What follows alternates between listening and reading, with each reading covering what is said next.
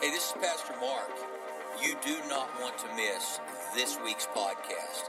You're going to laugh till you cry, but it's good tears. They're good tears. So, man, tune in, listen to this podcast. It's going to inspire you, encourage you, and prayerfully help bring change that you desire in your life. God bless you. Thanks for listening. Good morning. Wow. Really, I appreciate that. It's awesome. Why don't we stand to our feet? Welcome all of you watching online. We want to lift our Bibles up, lift the Word of God up. It's important that we exalt the Word of God and make our confession that God's going to do something in our lives today that would have a great impact. Say, this is my Bible. I am what it says I am. I have what it says I have. I can do what the Bible says I can do. Today I'll be taught the Word of God, and I boldly confess, my mind is alert, my heart is receptive, and I'll never be the same again. Never, never, never. In Jesus' name, amen. You may be seated. Well, this is the last sermon in the series on the blessing of God or the blessed life. And my prayer is that throughout this series, you've taken something from it that would specifically apply to your life or your family, and that in some way it has helped you. It's one of those series that is a necessary series. I was telling Susan last night, I said, you know, my primary gifting is leadership and inspiration. And when I teach on a series like this, The Blessed Life, it tones it down just a little bit because I don't want you to feel in any way manipulated nor motivated. I want you to feel liberated to obey God and honor God and to do what His Word says. And it's also oftentimes very challenging because in the church world, as I've said before, this particular topic is oftentimes viewed differently by different people. But it's a very necessary topic. In fact, let's read to you something that research has proven, and you could read it and do the same. Jesus talked a great deal about money.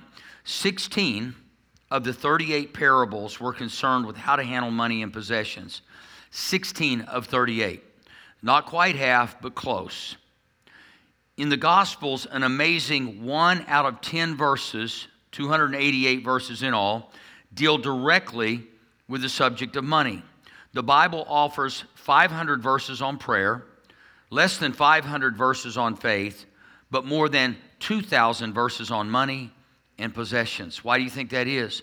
Because God knew that the great battle would be for us learning how to handle what He's blessed us with, how to deal with the blessings of God.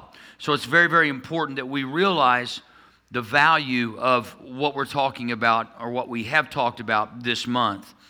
The percentage of Americans, and this is a little bit outdated, but it's probably more than this now, the percentage of Americans who list financial woes as their primary felt need is nearly 50%.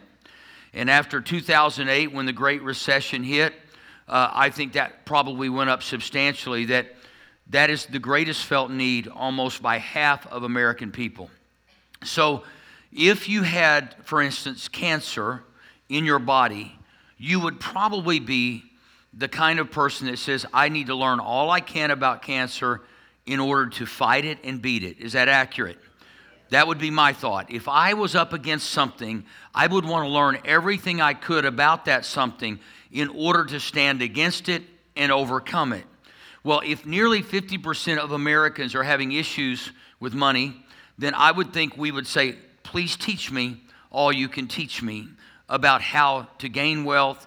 And after all, it's God who's given us, according to Deuteronomy 18, the power, 8:18, the power to gain wealth. So it is the will of God, but we have to face the issues. I recall a time early on in my life where I didn't ever face the issue or the issues before me because I thought they're just too great and God's just going to have to work it out.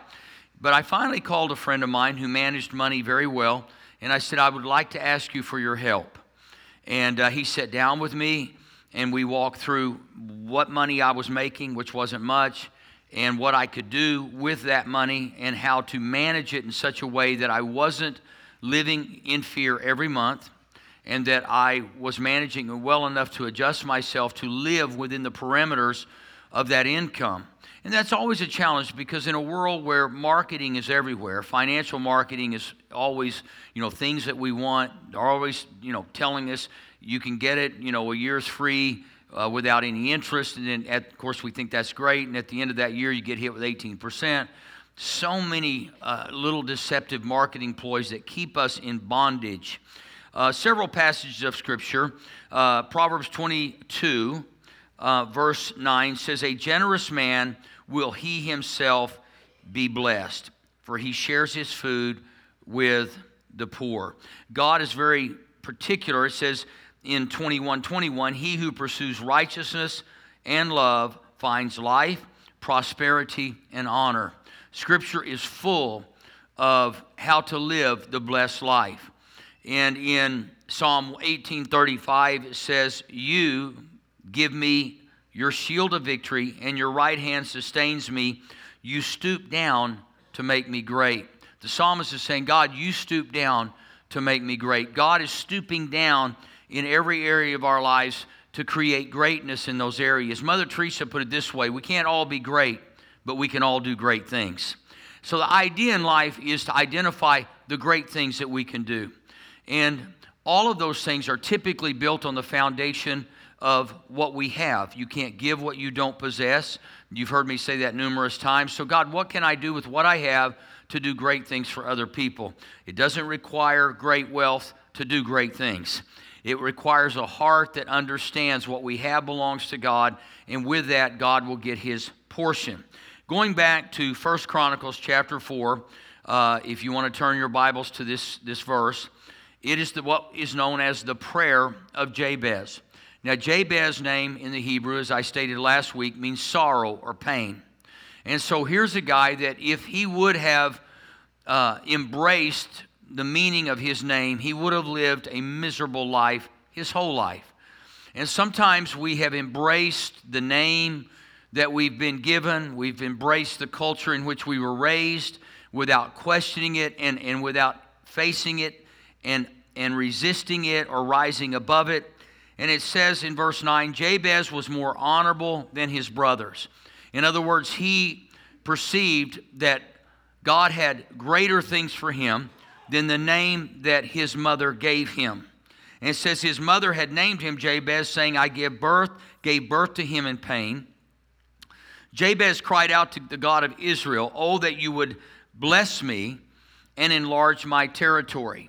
The challenge with most of us is we pray at a level of our own understanding, or we pray at the level of our perception of ourselves. If you have a low self-esteem, you will pray low self-esteem prayers. If you feel undeserving of the blessings of God, you will pray undeserving prayers. And the reality is, it's not that we in our human strength deserve anything, but in the strength of God and the cross of Christ has opened the door to us to become children of God, which means we have been adopted into the family of God, and now we are heirs of God or heirs of Christ and joint heirs with Him. And so we have the same opportunity through Christ that Christ Himself had, and the devil never wants us to grasp that. He wants us to always live below our circumstances or in our circumstances instead of rising above them. It takes a change of mind and a change of heart to see a change in life. If we don't access that change of mind and change of heart, we will embrace what we've been taught or the world in which we have grown up in. And Susan and I grew up in a very lower middle class neighborhood. We could have both easily embraced that culture. And please don't hear me say that a culture like that makes people bad, because it doesn't. It's simply a culture that was we were planted into by our parents and our family. Many people in that culture said, I think there's more to life than this, and I think there's more in life for me than this, and they rose above it. Others said, you know what, I like this, and that's okay. This is the life I want to live. Nothing wrong with that, no condemnation. However, if we really have a vision of God, the real prayer that we will pray is, God, please make me into the person you want me to be so that I can do what you've called me to do. And that in doing that, God will open the doors that need to be opened to us. Now, number one, when we talk about greatness, a touch of greatness does require great responsibility. When we recognize that God did stoop down to make us great, we must ask ourselves the question, what is my responsibility when God does this? In other words, we have to think bigger. And Jabez said, expand my territory. Before territory is expanded, we have to expand our thinking. We have to expand our faith. We have to expand our understanding. We have to look beyond what we currently know. And sometimes that's fearful for people because we become responsible for the things that we know. You're not responsible for what you don't know, but you become responsible for what you do know. And sometimes we limit our education because we limit what we read. We limit ourselves by what we listen to and what we hear.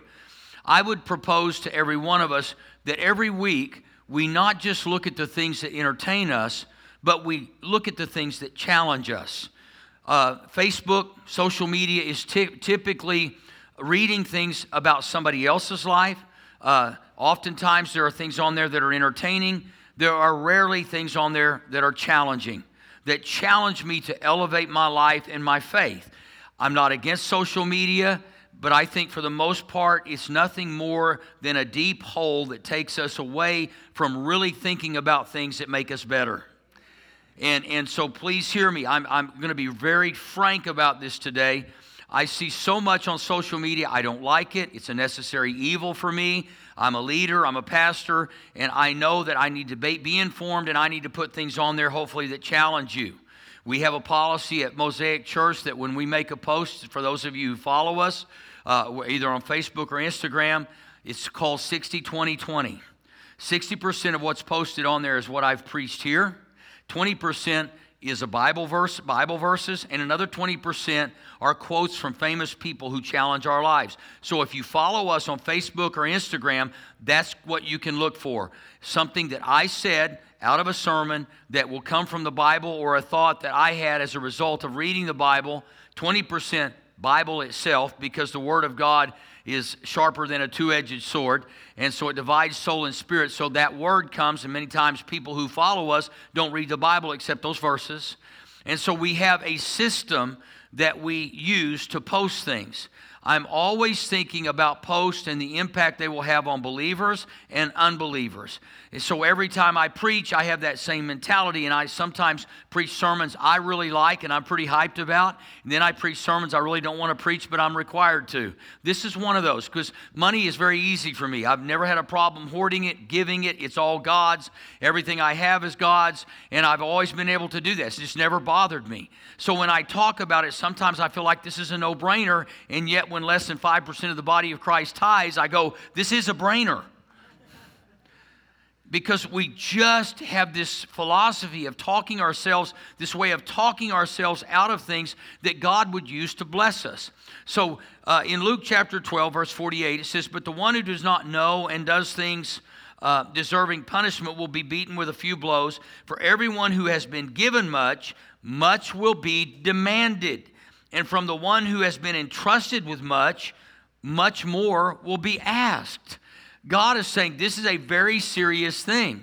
If I've given you greatness, if I've given you something, much is going to be demanded from that which I give you. And you know what? There are people who say, I don't want any demands on my life. Well, guess what? Without the demands, there won't be a blessing. God is saying, I want to challenge you to become everything I've called you to become. And you know what? You're never going to do anything great without great challenge and without great opposition and great resistance.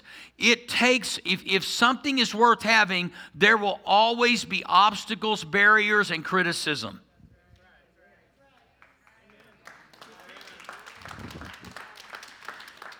And so God would put us in a position to say, these are challenging things. We've been doing video testimonies of people in the church, and And the idea is I want you to hear from people that have gone through those challenges, those struggles, and decided that in the midst of them, they would trust God to go over and above and believe God to do what He says He will do.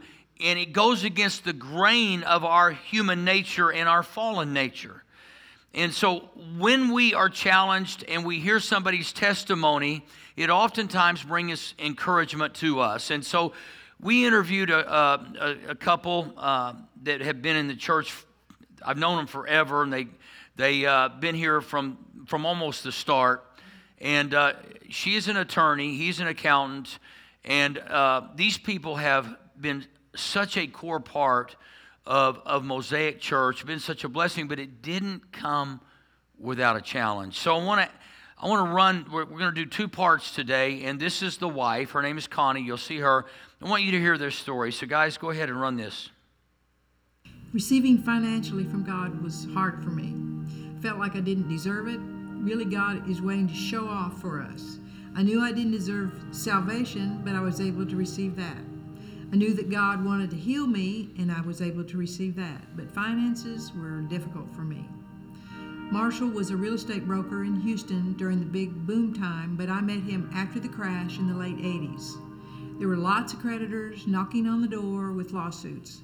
We were tithing at that time, and I think it was a miracle that we did not have to go bankrupt. I believe God wanted to bless us more than just not going bankrupt. Finally, I got a hold of what God had already done for us with our finances, and I realized that all we had to do was believe that God wanted to bless us.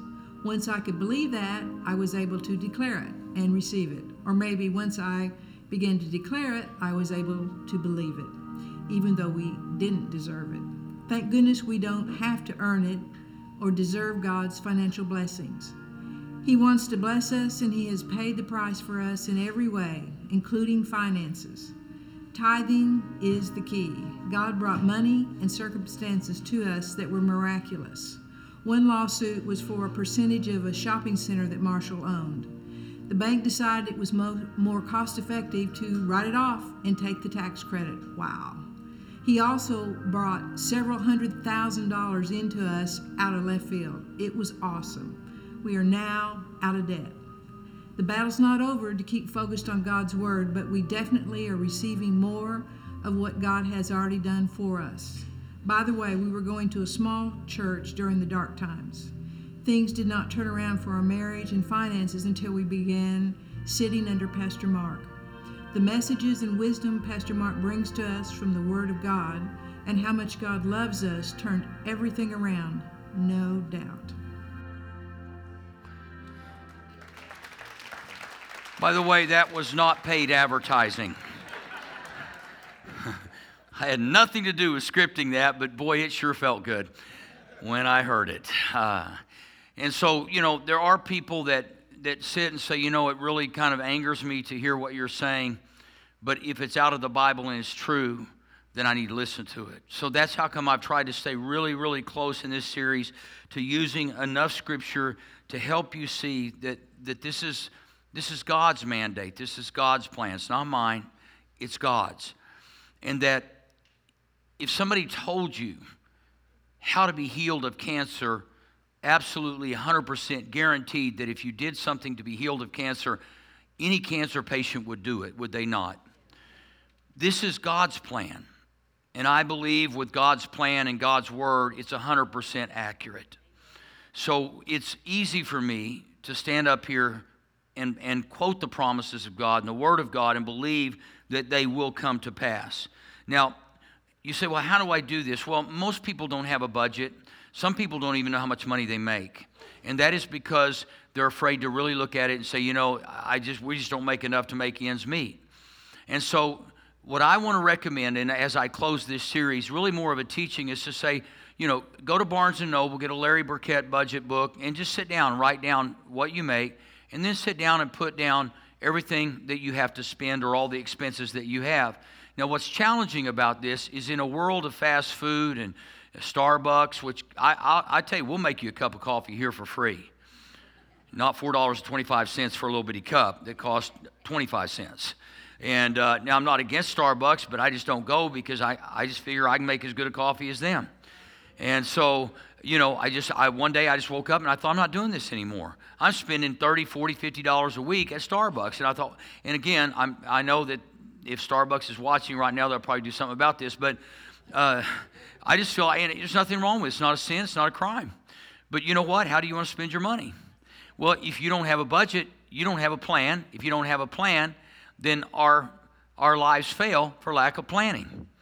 And so I just would challenge you to determine how you're going to spend your money instead of letting your money tell you how it's going to be spent.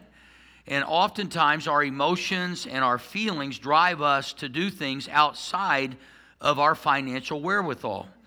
And I remember having to change my entire life structure and my lifestyle for a season in order to live within the perimeters of what I made. And I know that you may have neighbors and friends and that look like they have more than you, and they may. The question I've often asked is, well, how much debt are you in? I'll never forget my brother and my dad and I were golfing one day, and my brother was pretty impressed with my cousin who always bought these new cars, and he was kind of boasting about it. And I said, well, Randy, anybody can go in debt. It's not like, some people think just because you have a new car and a big house that everything's fine. A lot of people with a big car and big house can't even afford a date night, but they look good. And so, we feel pressured to keep up with people around us. We feel pressured to impress people that we really don't like or care about. And so we go in debt to make people mad. We want them to believe that we're blessed. In reality, we're fighting behind closed doors because we don't even have the money to go out.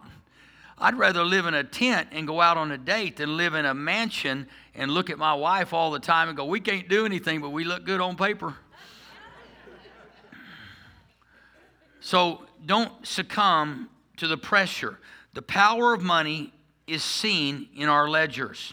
We empower money more than money empowers us. I used to tell people, I can tell where your heart is if I just simply looked at your check ledger, which are now we'd look on a digital printout or whatever. But you can always tell where somebody's heart is by where their money's spent. It gets real quiet when I go here. No, you can tell me how much you love God all you want. You can figure out the rest of that, can't you? People, I love Jesus with everything in me. He's just asking for 10%. Do you love him 10%? Oh, I'm meddling today. No, let's get real. Let's quit trying to say, well, I don't have enough. And you know what? I know you have enough. I know everybody has enough because I can just tell you right now, we spend money on things we don't need to impress people we don't like. It's just that simple. And so we just have to say, I'm going to change that. I'm not going to do it anymore. It's not going to be that way. Matthew 6:21 out of the Living Bible puts it this way. If your profits are in heaven, your heart will be there too. Okay, now, the test, does money have me or do I have money? In Luke 3:12 out of the New Living Translation, it says, even corrupt tax collectors came to be baptized and asked, Teacher, what should we do? Verse 13, show your honesty. He replied, make sure you collect no more taxes than the Roman government requires you to. What should we do? Asked some soldiers. John replied, don't extort money and don't excuse people of things you know they didn't do, or accuse people of things you know they didn't do, and be content with your pay. Be content. Contentment is the greatest thing we have in life, is finding peace inside ourselves, not peace because of our circumstances or a blessing. The blessed life is the result of people having contentment with God regardless of circumstances. Finding that contentment, knowing we've done all we can do and we've done all that God's told us to do. Verse 9 again, it says, great blessings require great value system. Jabez was more honorable than his brothers. He had a greater value system. What are the things that you value? What are the things you value? Now, please, I'm not telling you what I do is what you ought to do. I'm just sharing my testimony. Years ago, I've probably only bought a couple of new cars in my life. Now, if you buy new cars, you pay cash for them, that's your business. But I decided that I was not going to buy a new car anymore because the minute you drive it off the lot, you lost $6,000. The minute you drive it off of that driveway, $6,000 is gone. You can ask any car dealer privately. They won't tell you that until after you paid for it. But Susan and I talked to one dealer in Tulsa. We were getting a car fixed. It was a used car, and we were talking about new cars. And this guy just said, he said, we sold a car to a guy, drove it off the lot, drove it down the street, decided he didn't like it, came back and tried to sell it, $6,000 less. And he went, but I just drove it off the lot. I just drove, this guy said, he drove it to the stoplight, turned around, came back and said, I decided I don't want it. And they said, well, we'll buy it back for $6,000 cheaper than what you paid for it. But I just drove it to the stoplight. And so what is your value system? What do you value in your life? We all have one. We all have things in our lives that we value and we place a value on. Value is often established by tradition or by your upbringing. You will oftentimes value what your parents valued, what your family valued. You will oftentimes make decisions, believe it or not, that are not yours. They're somebody else's. That seed was planted in you as a child, and growing up, you embrace the same values as your parents. My father always felt like that other people that got blessed had to be doing something wrong. So in my mind, I thought, well, I don't want to do anything wrong, so if I get blessed, that must mean I'm doing something wrong. I had that mentality for the longest time, believing that if I was blessed, people would criticize me. And that's absolutely true. But the reality is, if I value the things of God and God blesses me, do I want to offend God or offend somebody else? I'm going to offend you. I'm not going to offend God. I'll never forget the first time that somebody gave me a vehicle. The first time that somebody gave me a vehicle, it was so beautiful. It was so incredible. I could not believe it that somebody gave me this. It was a brand new vehicle, a guy I didn't even know. And I remember when I got in it, I felt this incredible sense of guilt. I mean, it was red for starters. How many of you know that red is the number one color that gets speeding tickets? It's a true story. Scientifically proven that officers give speeding tickets more to red cars than any other color car. So they stand out. And then before he gave it to me, he said, could I trick it out? Who answers no to that? I mean, Nerf bars. It was a big SUV, put Nerf bars, big oversized wheels, lift kit on it. So he just kept making things worse for me. And so I remember getting in it and driving it. As a pastor, I thought people are going to criticize me. So first time I pulled up, every time I just started feeling guilty. And finally, I tried to explain, well, here's what happened. I was really just trying to downplay it. And God said, really? Are you going to do this? I just blessed you, and you're making apologies for my blessing. I don't apologize anymore.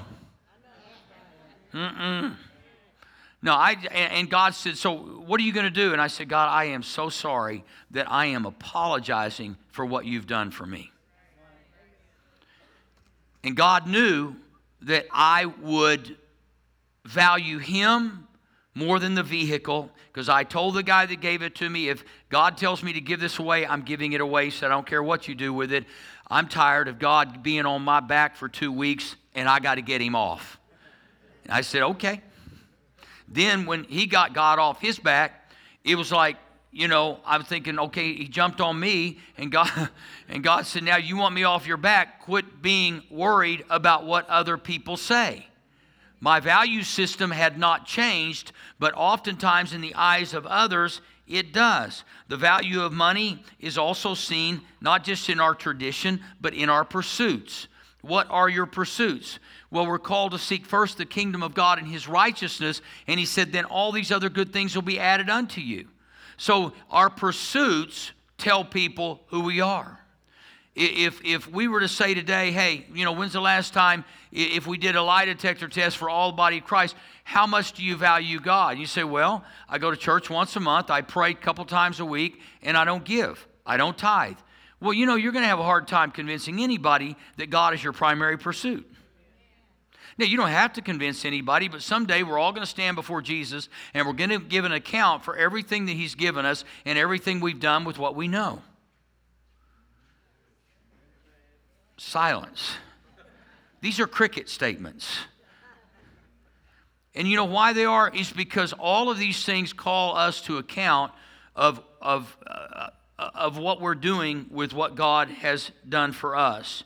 Value is reflected also by trust and by obedience. And I just shared Matthew 6:33, seek first the kingdom of God and His righteousness. All these other things will be added to you. And the third thing is, and last thing, a touch of greatness requires vision. Great vision. In other words, if you get blessed, you have to have a vision for the blessing. In other words, if you just get blessed and you don't know what you're going to do with the blessing that you have, then there's a really good chance that blessing will be misappropriated. And so people that, like I said, that win the lottery, oftentimes they're as shocked as anybody that they won. They don't have a plan for the winnings. Okay, if I win, I'm going to take out of 1.6 billion. Boy, I just got to tell y'all, I wish one of y'all would have won. But I'm sure we would have gotten $1,600 out of that deal. Absolutely sure we would have. That would have been a great blessing. But I promise you, I've never heard one lottery winner say, I tithed to my church. Because they never tithed before, they got lucky, they won, and now they throw the church a bone. Most people don't tithe, they tip.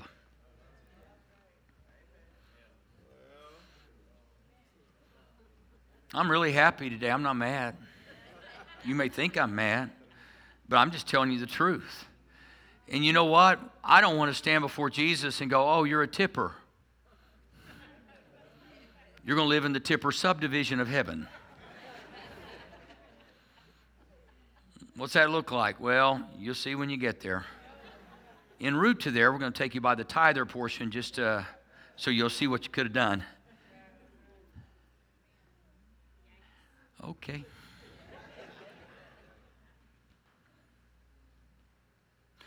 "26% of the world population are unevangelized, according to the World Christian Encyclopedia. This means no Christian disciples, no churches, no missions, no visiting evangelists, no radio, no television, no Bible, no portion of the Bible. There are 2.1 billion people that are evangelized but chose not to follow Christ, 1.7 billion who comprise the Christian world. Now, those numbers are a little adjusted up today, I'm sure, and down and around. But just take for a moment and ask yourself, what does that have to do with me? You have no idea what it takes us every month to run this church.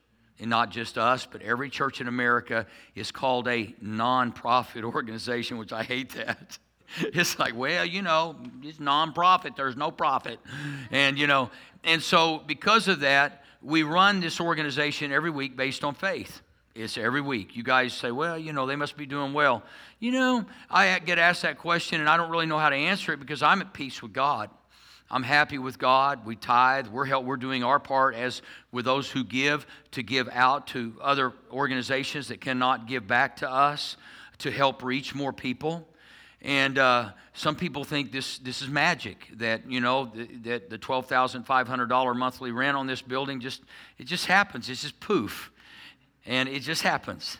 No, it doesn't just happen. It happens because there are some faithful people in this church that say, you know what, we want to continue to take the message of the gospel to the nations of the earth, and it begins right here in our home.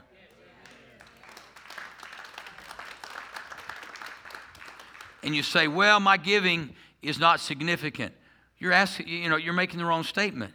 It's not about the significance of your gift. It's about the significance of your obedience. And every gift is significant, but more importantly, you're doing your part to be a part of taking the gospel to the nations of the earth. As we watch right now, as we're preaching right now, there are people in Africa watching what we're doing right now. All the way on the other side of the world, they're watching. Because I get texts from them. I get messages from them. And we're speaking into nations, and we're talking to the nations of the earth right here. And this technology is helping us do what the Bible says do, go into all the world. And so we need to be reminded that money is a tool. It's a tool. It's all it is. It's a tool, not a toy. And so we use it as tools in our lives. We use it as a tool for food, for housing, for lodging. We use it as a tool for entertainment. And my prayer would be we use it as a tool to help reach the nations of the earth. We use it as a tool to help other people. And it's so very, very important that we not lose sight of that. We help the poor. We do not fund the poor. Understand that Jesus wanted us to learn how to catch fish. He didn't want to catch fish for us. And so what we want to do is help people. That's how come we have, since we started this church, a program in the projects where we help. We don't fund, we help, we teach. We don't just give food, we give the message of hope. So we're helping the poor, and we're helping give them a hand up instead of a hand out. You want to give people a hand up. And so that's what we are attempting to do. Money is just one form of God's blessing. This reveals that our purpose lines up with God's purpose, okay? 3 things you need to understand. Tithing is a tenth of everything we get. And some people say, you know, I've always been asked, do I tithe off the net or the gross? You want to be netly blessed or grossly blessed? It's your call. And I just tell people, you've got to do what's in here. And now I believe, my conviction's always been gross. Well, off the gross, not gross. And so this is my conviction. And I've always felt like that everything I had was God's anyway, so might as well start there. Secondly is giving. That not just bringing a tenth in, but he said given, it'll be given, good measure, pressed down, shaken together, and running over. And then the third thing is stewardship. It means someone who manages property or other affairs for someone else. We are stewards of God's money. You say, well, what's God's money? Everything you have is God's money. So we steward the money that we possess. So that's called asset management in our world. Tithing is a tenth, giving is over and above, and stewardship is the third thing, that we manage everything because we realize we're managing what belongs to God.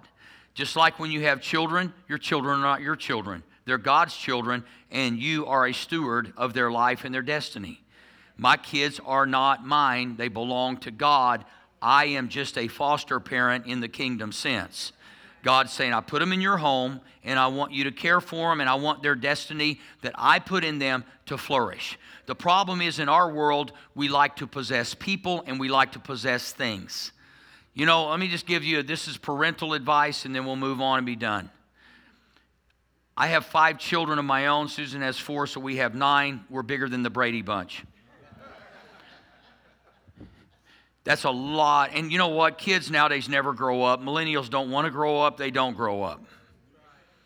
They just don't. I love all you millennials, but, you know, we talked yesterday with some people. Most of us were on our own at 16 years old from baby boomers. Our dad like, you're out. We don't have the money for you anymore. And so anyway, I've learned on my last child, if you don't ask my opinion, that really means you don't want it. So I recently had a situation, and when it got to a crisis point, I was finally asked my opinion. And I said, well, you know, I didn't weigh in because you didn't ask. But now that you're asking, I'm never short of an opinion. So let me go off on you right now. And so I take it that when you come to church or you watch online, you're politely asking for my opinion. So I have given it to you in great detail this month. And my prayer is that because you came and because you asked, that you understand my heart is for us to obey the Lord in every area of our lives. And my prayer would be that your life would forever be changed because you've decided to bring the first fruits into the house of God, tithe 10%, and that you would give God something to work with. In the Bible, it's called seed time and harvest. when you give, it's a seed sown into the soil of God's kingdom, and it's watered through prayer and faith, and it matures over time. Trouble is, some people give on Sunday and expect God to show up on Monday or Sunday night. And what we don't realize is it is seed time and harvest. That you don't give up on the seed sown, you water it. Remember last week I told you the truck, you may not have been, maybe in 11, I said we had a truck for sale, and I said it's going to sell this week. It did. I'm just telling you, and God uses people to help make that happen. Thank you, Mark Sills. And God uses people. And I said it, declaring it, because I felt like God needed to have my faith connected to that prayer, that this is what was going to happen.